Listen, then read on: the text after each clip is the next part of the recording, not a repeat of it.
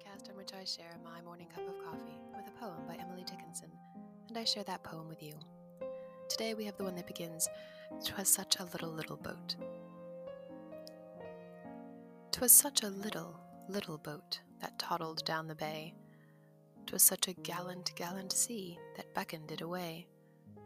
'Twas such a greedy, greedy wave that licked it from the coast, nor ever guessed the stately sails my little craft was lost.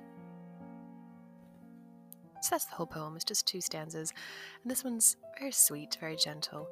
It's sort of childlike. It almost reminds me of something Stevenson would have written, and it's just telling a relatively simple and straightforward story. Of course, there's a few glimpses of Dickinson's poetic genius, but I think for today we're just going to revel in the simplicity of this poem. So we've got 2 stanzas and our normal scheme and meter, so I'm sure you noticed the rhymes. We've got bay and away, coast and lost. But what I wanted to just notice is that there's 3 parts, the 3 twas's, and then there's repetitions within them. So the first twas has little, little for the boat. And the word toddled I just think is adorable to use for boat, kind of getting tossed back and forth in the water. She compares it to how when a little kid walks, they kind of waddle a bit back and forth. The next twas is the gallant, gallant sea that beckoned it away. So we have the tiny little boat, the big, exciting ocean drawing it in. The third twas such a greedy, greedy wave.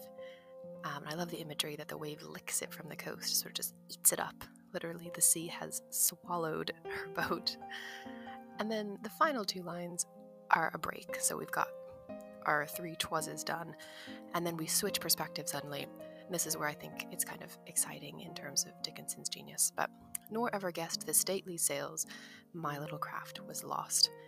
So there are suddenly now other boats in the sea, but real ones, the big, genuine sailboats, not her little toy boat. And these big boats wouldn't even have noticed that her little boat was lost. But yet, to the poet, this is a really serious thing that has happened.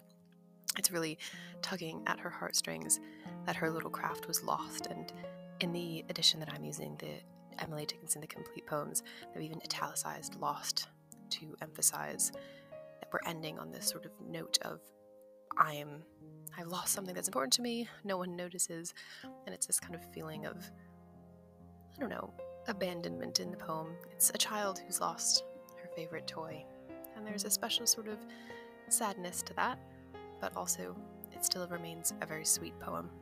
So I hope that was helpful, and I hope you enjoyed the poem. I'll talk to you again soon.